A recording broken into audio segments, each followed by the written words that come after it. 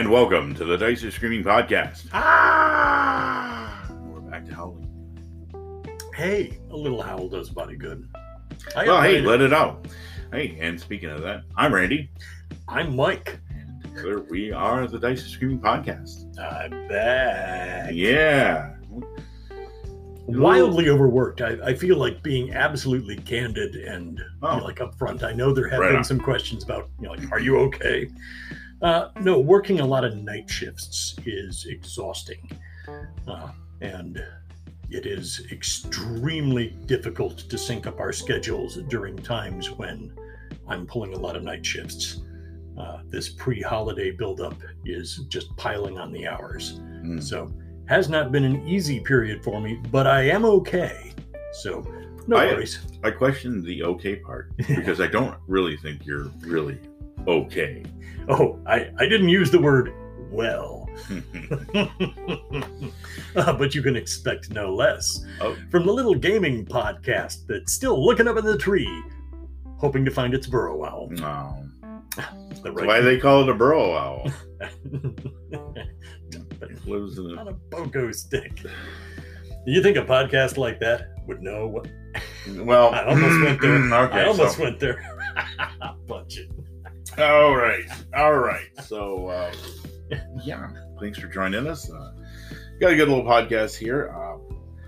Not going to do a episode of last week. I was able to add the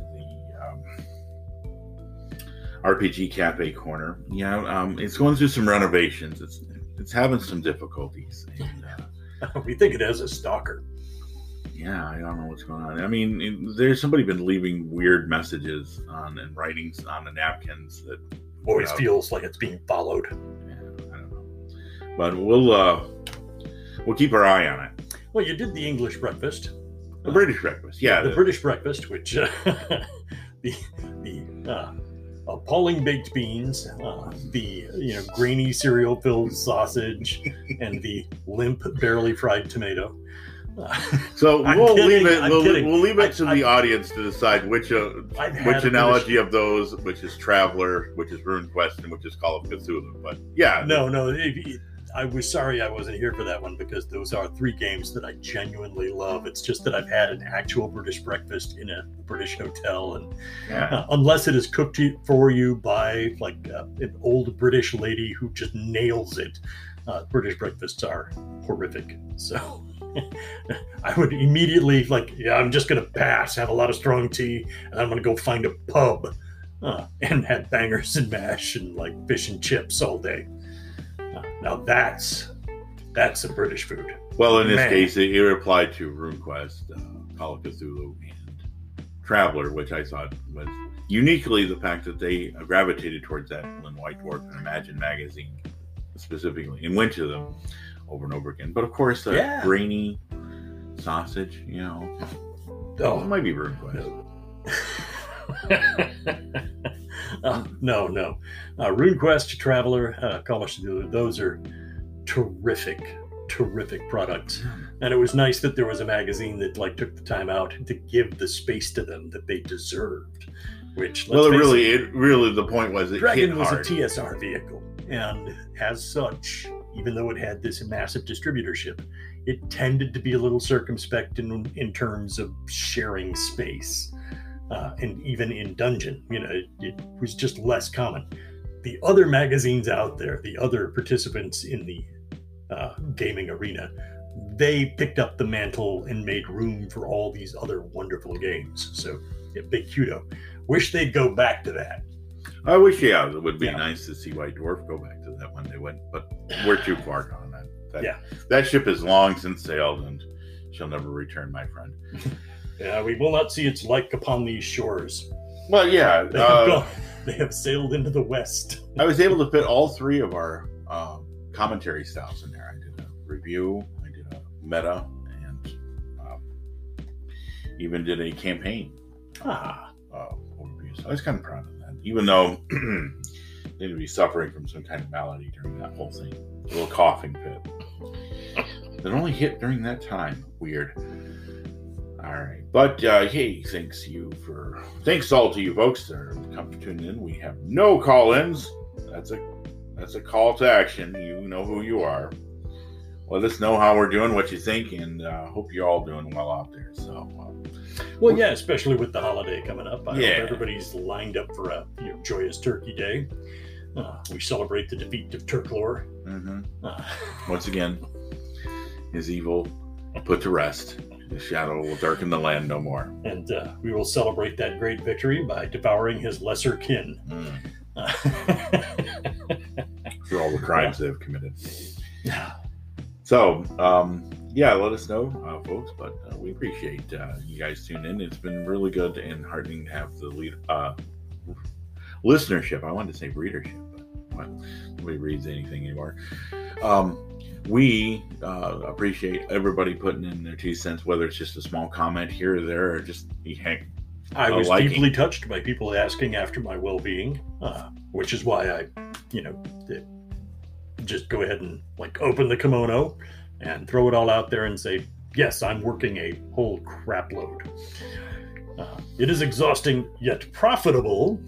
Not sorry about that part. The thing about having a show, though, before we tear into this, it brings me to say is that I keep it to half-hour episodes because it's really boring just listening to me ramble on.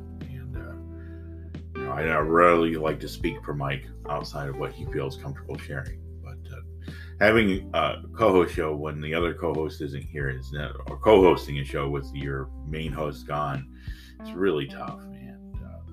I appreciate everybody's efforts on that. And also, it's always good to have Mike back. So, your patience is much appreciated. So thanks for keeping that the season of excessive labor will soon be over, and life will return to its sweet, sweet norm, and we will resume our regular podcasting schedule. Regular rambling discussions. All right, so...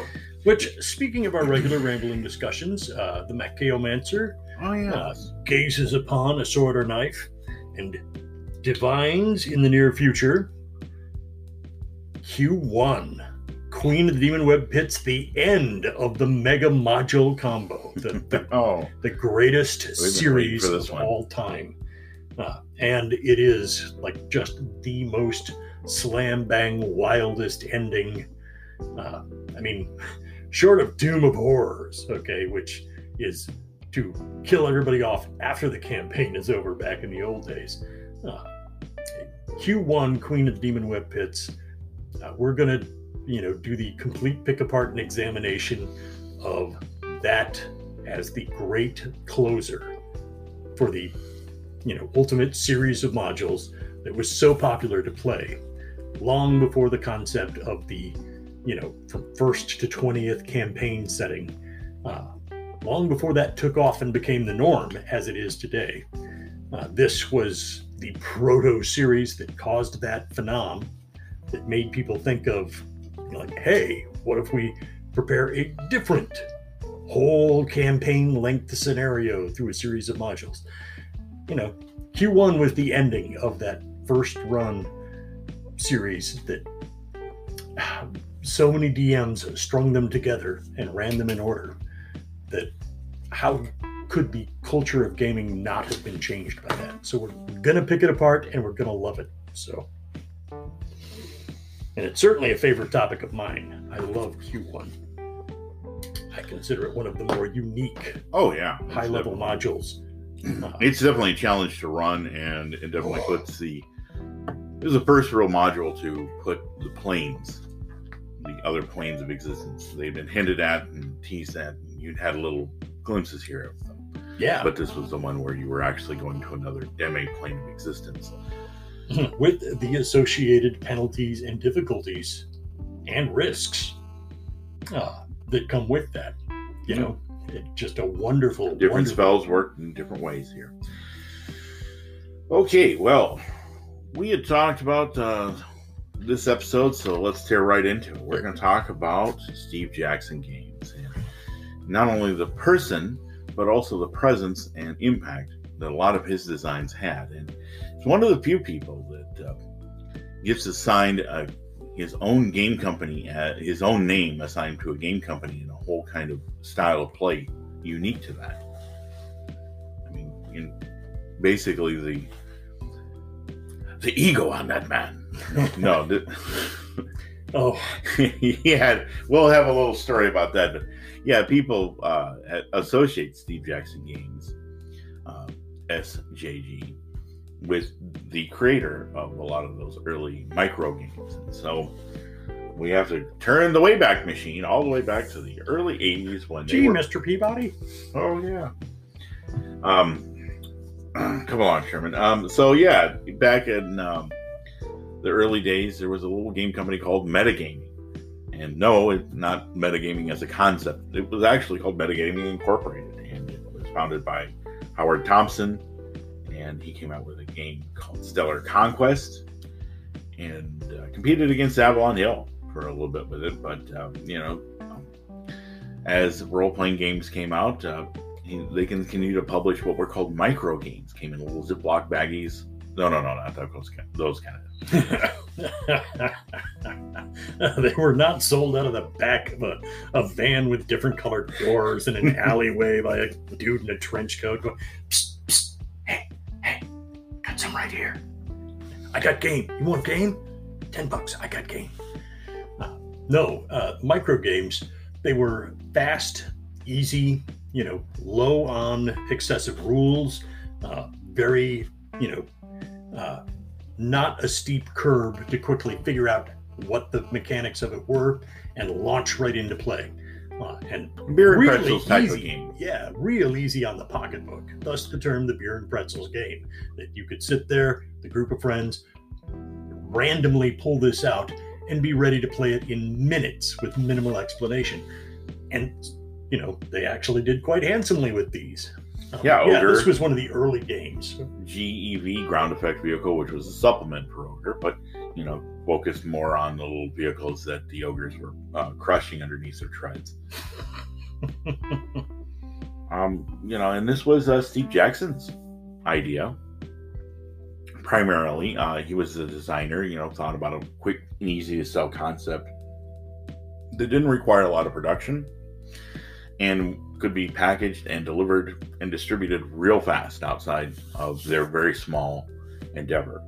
And it got them a lot of notice and notoriety. Ogre soon, of course, would change, but during this time, they wanted to get into metagaming, wanted to get into the role-playing game market. And a lot of people were dissatisfied with D&D's combat system, so Melee came out as kind of an alternative. You could use this, slap it on, use pieces or parts of it, or just use a whole cloth with your normal D&D game. It wasn't that hard to transplant into a D&D game, but it ended up becoming Melee, and then they came up with a magic system called Wizard, and this was defined a kind of a Trinity game that would be called the Fantasy Trip. And trippy as it was, you can definitely tell the subculture that Steve Jackson was a part of at that time. Well, it's the 1970s, Yeah, if you weren't doing it, you were doing drugs, you weren't alive. Okay, well, I was alive, but I'm just saying that, way too young. A lot of laid back passing around of the occasional joint, I'm sure.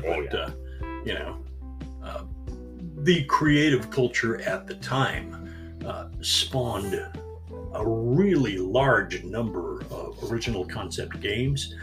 And Steve Jackson Games, he had a certain freedom that I think in many ways TSR was almost straitjacketed by its success very suddenly. And they knew exactly what the Golden Goose was. And once you know that, it kind of determines the course that you will take. Now, TSR struggled valiantly to create a wide variety of things in its early days, but you'll notice, in our previous discussion on TSR's rapid expansion and the wide variety of products that they started with, that began to contract as they got a bit older and more secure.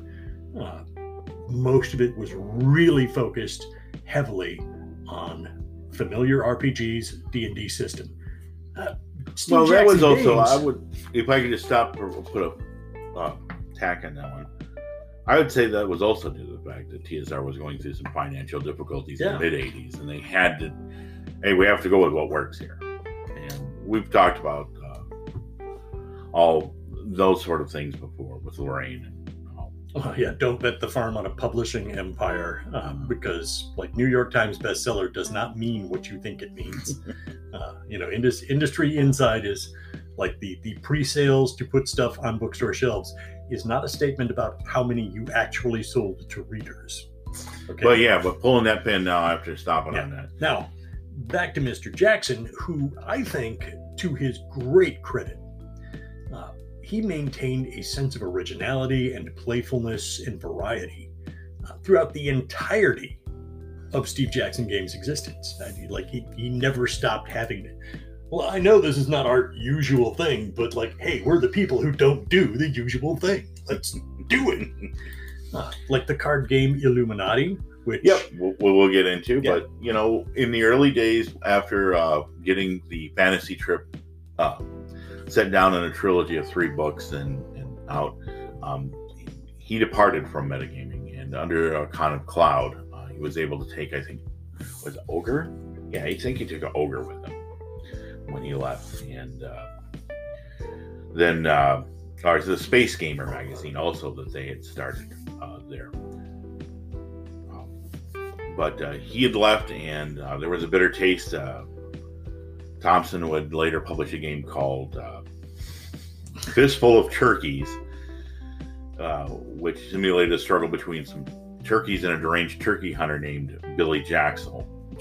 So it was a jab right at Steve Jackson because he felt betrayed. But Jackson took Ogre with him and a 1-page game called Bulge, which was a mini war game of the Battle of the Bulge, simulating a strategic moment critical moment during the battle for the Ardennes, which again was another little micro game. But speaking of micro games, my all-time favorite, my most recent all-time favorite, Trapped in a Cabin with Lord Byron. Yeah. Look it up online. It's 1 page. It is freaking fabulous and funny. So Lord Byron brings his bear. Oh, of course he does. It has not been trained. You'll get nothing. But the Fantasy Trip, it would take him a while to get that back, but he left under that, and he had the Space Gamer, he had Ogre, GEB. What would he do next? What would Steve Jackson do next? Well, he'd come out with a game called Killer. Yes. This, to understand, before Killer came out, there was a kind of subculture game called Assassin. Yeah. And it had very few rules, except those set up by the clique of people who began the game. And then you began the process of eliminating your targets and seeing who survives to the end. And this was played live action with bogus contact poison. Like if you smear some petroleum jelly on the gym locker where they keep their sneakers after practice, and you wait in the background and they go bleep, you're dead. Got him. Contact poison. Yeah. Or ding him with a rubber band in the back of the head in the middle of the hallway, by surprise. So you wound up with this hilarity through the 70s of college students, especially engineering students and high school nerds, just randomly looking like they're running for their lives. Which, for once, they weren't actually running for their lives, about to be pummeled by a crowd of jocks, but they were running from their own friends who were plotting to, assassinate them. Steve Jackson is the guy who took this communal concept and built a game. Yeah, he codified it, defined how it was to be played. Welcome to Killer. You couldn't talk about it with other people. That was the whole thing, because they were the feds or the police, and so if you got taken in by the principal, you couldn't confess. Never talk. The first rule of Killer Club is we do not talk about Killer Club. They treat it like a spy organization. You don't talk under confession no matter what they do to you. All right. But so you're going to need a car battery before I talk. This was sold at Gen Con. Allegedly, the Bloom Brothers got a look at it and said that you couldn't sell this here. And he's like, okay. So they put it underneath the booth banner and hid it from sight. But Yeah, it was still selling, and then they tried to get him out, and he said, well, I'll kick him out of the convention for breaking the rules. And he's like, okay, I want to see I want my money, I want my deposit back, and I want to see where in the your official list this is a policy. Yeah, that I broke. I want to know what law I broke. So that's we want to stomp on our competitors, which it's the Bloom Brothers. They were sludge. Yeah, and so they ended up doing nothing, and of course it created the bad boy image that Steve Jackson would later employ to his own benefit. Coming out of a place like where a guy makes a game where he satirizes you in a little micro game, fistful of turkeys, and then off of this, he had to feel kind of like as long as they're talking about me, let's do it. Bad press is better than no press. So what would happen then? The next micro game would come out, and of course he delivered big. One that nobody really knew of, and also, according to rumors, had something to do with a Saturday Night Live skit. Car Wars. Yeah. Now this is one of the. It's like Star Wars, but they're in cars. Not quite. Okay, I know, but that was an SNL skit. This is one of the ones that really put him on the map. Okay, some of his other products up to that point. He'd been working for other people. They had niche appeal. Car Wars inexplicably touched a nerve. I mean, I don't know if it was just like the whole Death Race 2000 vibe that it had, but gamers who didn't normally play this was like a favorite for the, we got a guy out and we're in mid-campaign, and so we're not going to run the regular module tonight. We're not going to pick up where we left off. But for a filler, we're doing Car Wars tonight. Right, and it was perfect for that. You created your driver. They had a budget. You could work for a garage where there was multiple drivers all working under a sponsorship, or you could be an independent. And each one had different. If you're working for sponsorships, but you had to do what they said. Yeah, you got a little bit more money, but as independent, you could break the rules. You set your own rules. Where I'm going, there are no rules. So, maybe like one sponsorship just wanted you to use autocannons and machine guns, just bullets and, no missiles. And they've got to be our brand. That's right. I got to deal with the ammo supplier. Oh, great. We got a contract. They got a flashing neon sign that says how awesome they are while I'm just tearing apart some other vehicle. So you design your vehicle or take one of the stock ones and you're off to the races, literally. And the object is, to cross the finish line and make everybody else not cross the finish line. And yes, you could just legitimately just race. You could. Oh, sure. I mean, if you really aimed for speed and tried to keep everybody behind you so that you didn't get blasted into smithereens, that's a valid tactic too. Right, and so it was this very easy to understand and quick to play games that had a lot of depth to it. And and immediately gamers clamored for more. And so more was given. More supplements and more supplements and more supplements. It had its own magazine, Auto Quarterly. Hey, and I'm not capping on it. I mean, look, it took off and it really hit. And people liked the ability to customize your own vehicle, to have kind of an extended campaign where your driver improved from race to race, or gradually got better or worse, depending on the injuries. Well, I'm not really going to cap on it either, because unlike the misfortune over at TSR, while Steve Jackson Games did riff on the same note based on the popularity of a particular product, they didn't fall prey to, hey, let's shut down all other operations and just pour the entirety of our capital into this one thing. They didn't do that. They still provided a wide variety of other options. Yeah, they were working on other things.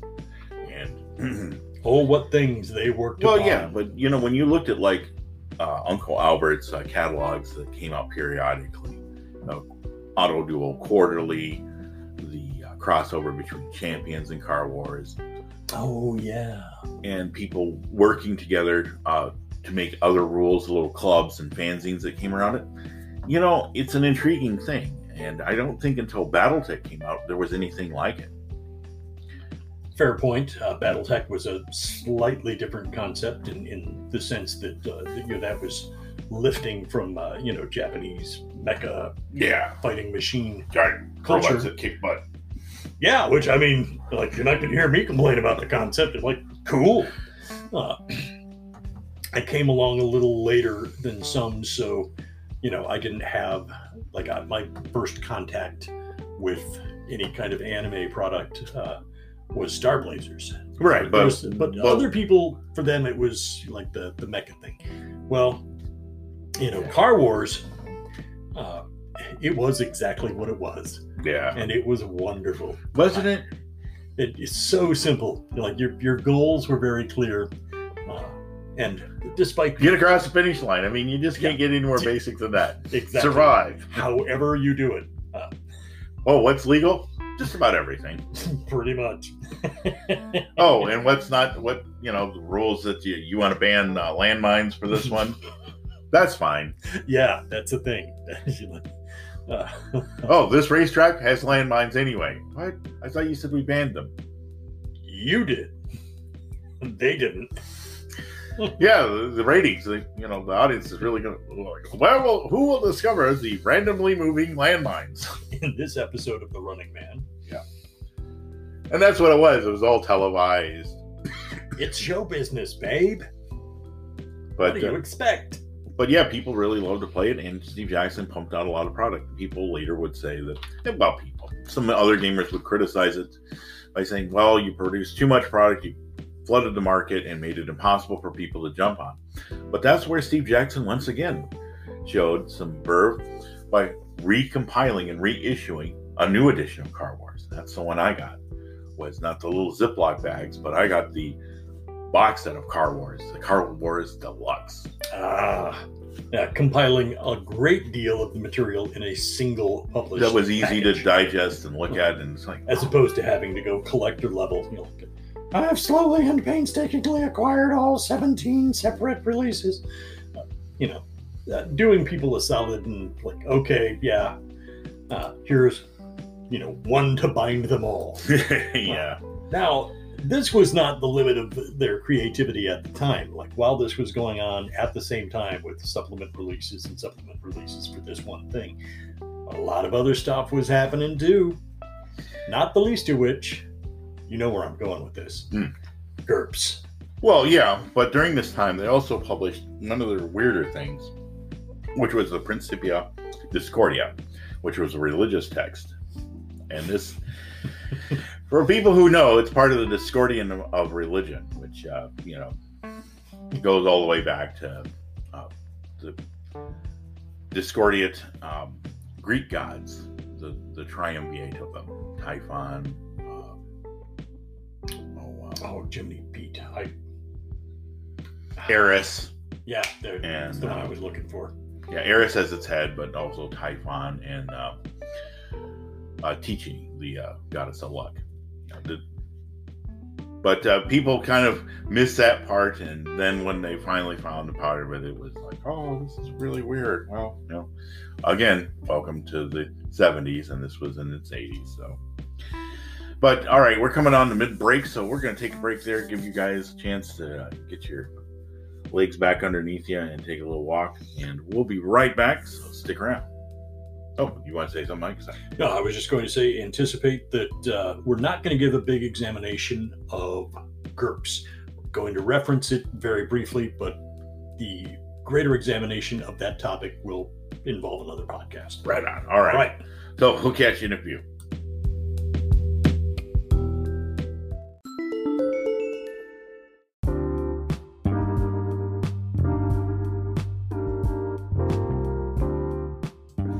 And welcome back, folks. We're coming back at you with our look at Steve Jackson games, and we were just talking about GURPS. And like Mike said, we didn't want to get into specific details, but you got to cover it because when GURPS came out, it was a big thing. So, I remember that ad in Dragon magazine where, what the heck is GURPS?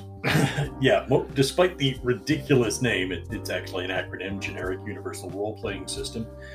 And the core concept was to build a engine for play, a rule set that would then be able to be implemented in any setting, any campaign concept, any timeline, any scenario, and all you would have to do is, rather than complete new campaign booklet every single time you come up with a concept like, this is our space game. It in no way resembles any of the rules from our fantasy game. No. GURPS just said, no. What if you only had to get one rule set, and then you just got the little splat book for the alternate or the little modules that you could just plug and play. Yeah, plug and play for almost everything you can imagine. Like they've got Gangbusters, which plays different. Right, which plays different than this, which plays different from the superhero game, which plays different from the fantasy game. Here was a rule system that said, screw that, and that was its golden ticket. That was our meta really going into this, was when we were talking about the meta of TSR. They had different games, but different systems for each one. Star Frontiers was different than Gamma World, although they were both science fiction related. Top Secret was different than Gangbusters, excuse me. Yeah. And even though they're covering different timelines, same sort of thing. And Boot Hill was completely off on its own from Dungeons and Dragons. And so, it was just natural that somebody would look towards this. And Chaosium tried to come up with that with the basic role-playing game. And Hero System, which would later do much the same thing with like Fantasy Hero, Western Hero, Martial Arts Hero, Space Hero. But GURPS was first on the scene. It's also been probably, I would say, the most successful of all. Of the exceptions, of the alternatives that are out there to D&D, GURPS... I just forgot one. Chaosium did predate GURPS in the 80s, and Hero did have Fantasy Hero. The Hero System did have Fantasy Hero in 82. Just my personal thoughts, the GURPS system had a greater appeal, not to mention a lot of distribution support by the time it emerged. Mr. Jackson once again found himself with kind of a hit on his hands. GURPS ran off just basically 4 stats, rolling 3 dice 6 for it, and any little weird things you wanted to do, like psionics or magic. That was completely up to the game master and the players, what they wanted to introduce. So it was modular, it was plug and play. You put in what you wanted. So you could also have the ability to mix and match. You want to have Cthulhu with Cyberpunk? Well, hey. Oh, buddy. Here you go. And that's the genre mashing we mentioned many episodes ago. But this was a real big leap for them. The Hero System already was working off the Champion system. Or Fantasy Hero was working off the Champion system, and they were alluding that we're going to do Space Hero and cover these other genres. GURPS didn't come out with a whole lot. Yeah, they came out with Fantasy and I think Space, and maybe one or other, but they didn't have a whole lot to offer at first. Yeah, here's that Steve Jackson. But wait, there's more. Slap chop. Yeah, they would literally just start chugging out supplements, incorporating Cthulhu, Cyberpunk.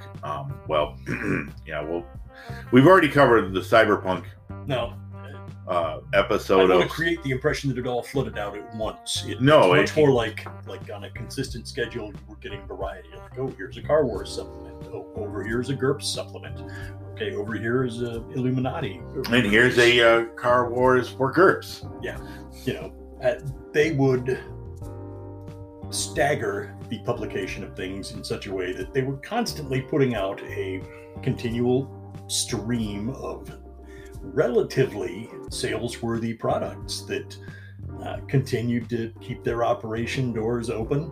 Well, yeah, they were. And of course, they eventually ran into a little trouble with I believe it was the would-be game hacker. It was Cyberpunk, but that was a whole thing. Drew the attention of the cats over at Operation Sun Devil. Oh boy! These pebble-faced geeks are stealing our national secrets. It's like war games all over again. And so the guy writing a game winds up sucked into that and has to explain the meta narrative of, like, you do realize that this is a non-real thing. You don't actually sit at like, what? You sit here with pieces of paper and little dice and play make-believe? My God. It's worse than we thought. Yeah, just trying to get that through a bunch of bullet heads you're like... Straight, like, some black tie wearers, yeah. Bunch of guys who, like, an entire collection of frat boy football players who got a criminal justice degree, and trying to get this through their skulls was not the easiest. But you know what? I think there's something we missed here. And maybe this is too late. We talk about Steve Jackson Games. He is not the same Steve Jackson of Games Workshop. No. With what's his partner? Ian Livingston. Yeah, Sir Ian Livingston to you. Dr. Livingston, I presume. Yeah, indeed. Yeah, this isn't the same Steve Jackson, by the way. So we probably should have opened up with that. I don't know. That there are two Steve Jacksons. Yeah, there is a British Steve Jackson. This is the American Steve Jackson. The American Steve Jackson of Steve Jackson Games is an entirely separate entity. Yeah, but, there was a lot of things, like Hero System used a point-buy system. So, I'm not saying they stole it. They were probably, a point-buy system was, at the time when Hero Games came out with Champions, yeah, it was a unique thing. But others picked up on it, and it was definitely not copyrighted or marketed that way. And, as Mike said, they had a better distribution system. I'm going to offer just a little counterpoint. I think one of the appeals of it was so universal and generic that initially it kind of flopped because they didn't have a whole lot to go with it. And then as they began to put more supplements and these campaign settings into it, the versatility of combining a cyberpunk type game with Cthulhu, you could just interchange these things together. Yeah, its appeal increased as the variety of possibilities increased. So yeah, I think that's a fair point. It did not enjoy robust instantaneous success, but it had kind of a building, right, like a fire that they chugged out regular supplement at a regular time. Yeah, and you're starting to throw in some little branches, and then you're finally hooking giant logs on there, and it's a roaring bonfire of sales. But yeah, it took a while to build. Yeah, and right off the bat, the thing they had going for them was the fantasy trip. They got it. Steve Jackson got it back wholesale, and basically that was the basis for GURPS Fantasy, and also the GURPS Combat system as well. So, but just as things were starting to really look up for them, yeah, as Mike said, that whole Operation Sun Devil, and it was based like, they're going to teach people how to hack. The 911 emergency system is being downloaded as was downloaded at the time on one of the writers on a forum he was involved with. Of course, he was not involved with the hacking or any of that, but that's what caused Sun Devil to really get. The problem was that there weren't that many different forums to discuss this stuff on, and so inevitably, if you were anywhere peripheral to a serious conversation, then you were by default automatically peripheral with Robert Stack, to some criminal activity. All them in. Cavity searches all around. Don't stop till you reach to the back of their teeth. Yeah. Beavis and Butthead. Robert Stack was great in that. Yeah. But after that did recur and they got it back, it wasn't quite what it was. And, but hey, they were able to put out a lot of stuff. And basically one of the things that GURPS did, and it doesn't get enough credit for, I think, and I'm pretty sure Mike agrees as well, is they didn't get enough credit for basically being able to do one short or one-off or quirky campaigns with the GURPS system without having to relearn or resketch out a whole bunch of rules. You can just basically use a known genre like, what was the one? Girl Genius? And make Folio. Yeah, and make that a whole setting that you could explore. Yeah, any literary setting of your choice, you could very quickly adapt. And that had an enormous appeal to people because there was quite a rush to convert anything into gaming. was very popular at the time. That like, this is my favorite book. I totally want to do a game of this. And as you can see, like having, years later, we look out and there are like boutique versions of any literary product, not just Tolkien, but like Wheel of Time, what have you. Doesn't matter. Like, got a favorite book series? Somebody's probably approached and considered a game for that. Certainly happened with Midkemia and Raymond Feist, which is terrific material. Heart of a true gamer, Mr. Feist. Oh yeah, we love him. But there is another thing that I really like about GURPS is it does live up to its fact that it uses just 6-sided dice and uses a point buy system for character creation, making it literally a generic game. Yeah, and now that was not the end of his robust successes. No, he would then turn on that weird countercultures. We got to touch the 800-pound gorilla in the room. The Illuminati. Yeah, that. Oh man, presciently hilarious. The game of machination and betrayal, of shadowy influence, and conspiracy. Yeah. Oh, good fun. Also raised many an eyebrow in the conspiratorial category. Here it was Freemasons. What are you saying here? And he's like, I'm saying play around and have some fun, dude. Well, yeah, there's a heavy dose of social commentary and sarcasm in there. And not everybody enjoys the same things for the same reasons.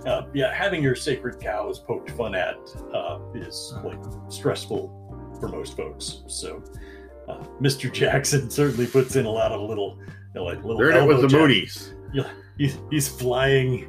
There's some elbows flying in there. They don't even care. He wades in like it's hockey. Just does not care who he hunks off. But this was a very fun game. Don't underestimate it. In fact, you can definitely have a lot of laughs with it. But there was also a slightly sinister side. Like, I hope none of this anybody ever believes this kind of conspiratorial nonsense garbage.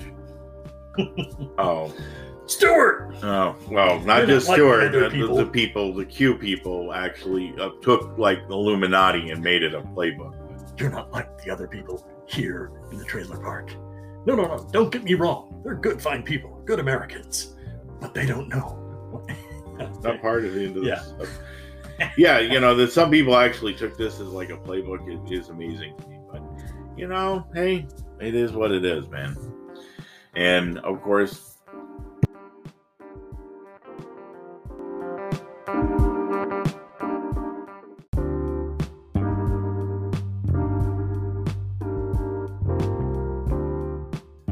All right, we're back. Sorry about that, folks, but yeah, a little podcatus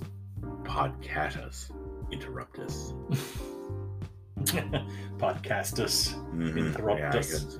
I don't know.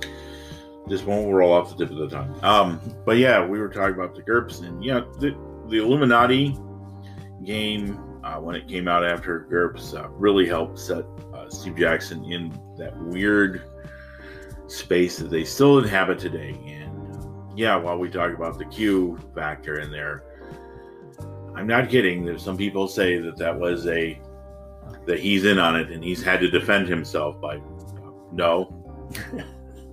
I don't know what you're talking about. Like, I'm historically literate and I love all of this oddball occult stuff, and I jumbled it all together to make a fun, ridiculous game that both lightheartedly pokes fun at and lovingly represents all. Lightheartedly pokes fun at the Kennedy assassinations and the faked moon landing. Yeah. Oh, yeah.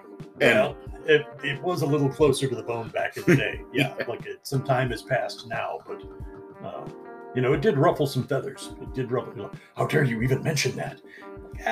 Mentioning it is not the worst thing a person could do. Well, trying to slap back at the people who took it a little too seriously was his whole point. But right after that, this proved that right at the collectible card game craze, it was actually a little bit before it, they began to publish the Illuminati collectible card game, and it was a big thing. And, it was quite popular. But transport, easy to play. Then it began to the New World Order, as it was called. There was the box of Illuminati, and they came out with the New World Order and a couple others. They got in the collectible card game market, and it did take off for a while, but quickly died out. And I think during that time that Steve Jackson began to look for further afields, and he came out with card games like Chez Seek, which was Jim Kovalics. Yes, of Nodwick fame. Of Nodwick fame, yeah. He did a lot of illustrations for that, and then they got together and did Munchkin. Yeah, and this is another of this is probably the most recent 800-pound gorilla in the room, because it's another one that exploded into infinite variety. Just countless side versions available. And I would respond favorably to the criticism that perhaps they have gone a little overboard with it. They did manage to flog that dead horse, but it's not actually dead. It's still a moneymaker. It's still a fun, easy card game to learn. And in spite of the egregiously large number of things, it is still a quality entertainment product. So I don't have any Munchkin hate. But I do feel that the game captured even in the title, it gives you that warning that it is the game of the rules, Weasel. Well, yeah, I mean, it doesn't tell you a whole lot of warning. I mean, Munchkins is basically the first one to reach level 10 or level 20, whatever you want, wins the game. It is kind of also a slap at the... Oh, well, yes, obviously. It's also a slap at the 3.0 culture of, I'm just going to build the biggest, bestest, meanest, fastest leveling character that ever existed, and I'm just going to be the best at the table, and that's all that matters. You're missing the whole point, kid. Yeah, that's the Munchkin that everybody's slapping down on. And everybody knows one. No one will ever own up to being one, but everybody knows one. My actions were totally justified. Yeah. So one of the things I loved about the nerfing that took place in 3.0, where okay, welcome to being level 1 3 times longer than everybody else in the party. And the tools are there to reduce Munchkinitis.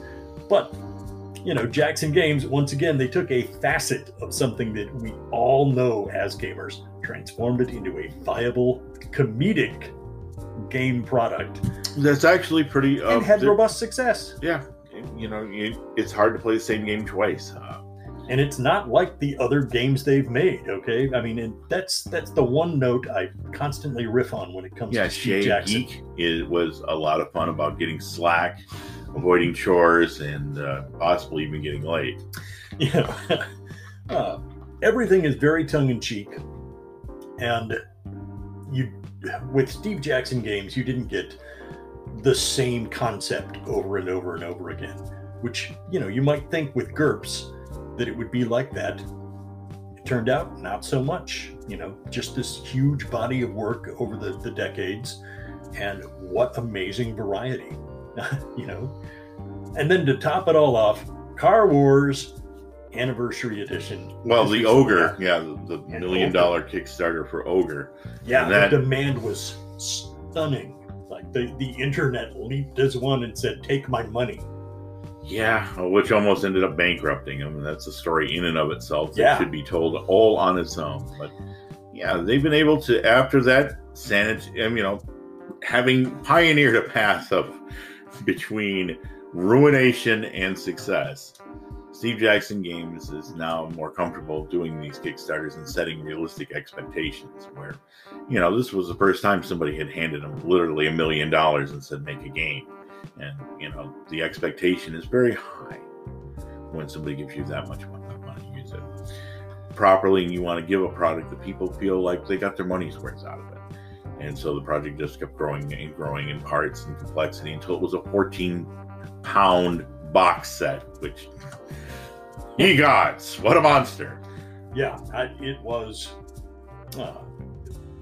It spawned a level of commitment that was completely justified by the size of the Kickstarter, but they did kind of get too big for their britches. Like they aimed, with all the best intentions, they aimed a little higher than perhaps they should have, which really pushes back your target dates and ups your costs and all of that. So it proved to be very challenging. However, they are Steve Jackson Games, and they did do it. But they've also taken on some of the cheap-ass games hits, like Lord of the Fries. Looking here on the other ones, Lord of the Fries. Yep. Battle Cattle, which was a kind of a slap at BattleTech, where you make your cow and arm them up with whatever. War cow. Yep. War pig. Ninja Burger. I've always meant to approach them with my concept for the game of Australian mounted combat, War Dingo. And also having what is it, the Space Pirate Amazon Ninja Cat Girls, Spank. They starship crews of cat girls fighting in search of toys and loot. Also, they hold the awful green things from outer space. Oh, classic. Was that? Which was based off the dang movie, but that's a whole different one. Nightmare Chess is also a big thing that they put out there, which, if you're bored of chess, here, play this one. It's like chess on acid. Way to variant the classic regular and make people really, stretch their brain power. I almost got in a fist fight with a guy trying to play that. Zombie Dice is another one that they've come out with, which is a lot of fun. So, Steve Jackson Games has left a great big legacy, and I think they too often get ignored for, especially in the grognard circles, where, it's D&D or nothing. Yeah, which is a regrettable trend, because, but we're biased, and we know it, okay? We like it, but... We're the guys who, literally showed up and were rebel without a game. It's like, so what is it you're rebelling against? I don't know. What do you got? What are you gaming? I don't know. What do you got? Yeah, we were prepared to play anything that hit the table. And, we showed up to party and ain't nothing going to stop it. I have always felt bad for the people that missed out on a lot of amazing opportunities for laughter and fun. Yeah. There's a lot of different games out there that you can find sitting on the shelves. I still feel bad that it took us this long to get to a discussion of Steve Jackson Games. Well, I think that, when we originally started this podcast, and here's where we're going to set it aside, I think we've talked ourselves nearly to death on Steve Jackson Games, but there's not nearly enough words that can be said about the influence and impact of Steve Jackson Games, both pro and sometimes con. Yeah. The church, the Illuminati Church of the Subgenius was kind of very controversial when we talked about some of the things we did before. But getting back more on the point, when we first started this podcast, we wanted to talk about games that we had experienced. And to be honest, a lot of the games we experienced were D&D, Dungeons and Dragons oriented, and that's just where we were. That's our DNA, that's our code. But our code is also a higher one of an ever-evolving one where we incorporated new games and ideas and concepts. So we've been doing a better job at covering them, and I think that we're getting more out of our comfort zone on some of these things. But especially some of the topics of our podcast, not just some of these things. But yeah, I think that pretty much sums up our little synopsis on Steve Jackson Games. Did we leave anything out? Well, I'm almost certain that we did. Okay. Look, the length and breadth of it is such that, there's plenty more meat on the bone. But I think we've done a pretty fair job of, skimming the surface and examining the most relevant portions of the Steve Jackson empire and its impact across decades. Because, so much quality gaming, one topic, so hard to fit it all in. And I hope people enjoyed. Yeah, I hope you enjoyed it. And of course, if we missed anything that you think that we need to include in that, let us know. Give a shout out, drop a name. Yeah, you can do it in the comment section of our Facebook page. Our Facebook group's getting pretty nice out there, pretty lively. Yeah. And you can also get a hold of us here on our Anchor app. Just download that dang old Anchor app and give us a message, and we'll put you on the air, such as the air is. We'll put you on the internet, and we'll make you famous. We'll make you famous. You won't be famous. Nah. Just internet famous. Well, not even that. Doesn't mean what it used to. Yeah. But all right, well, at that, we're going to bid you adieu. You folks stay safe out there, and as the holidays come up, we hope you enjoy a good Thanksgiving to all our listeners out there. And if you're not part of the Thanksgiving crowd, you're somewhere else, hey, enjoy the upcoming holidays and festivities. Yes, so just the season. We'll weigh anchor and weigh out. So until next time, may the dice always roll in your favor. We're out. See ya.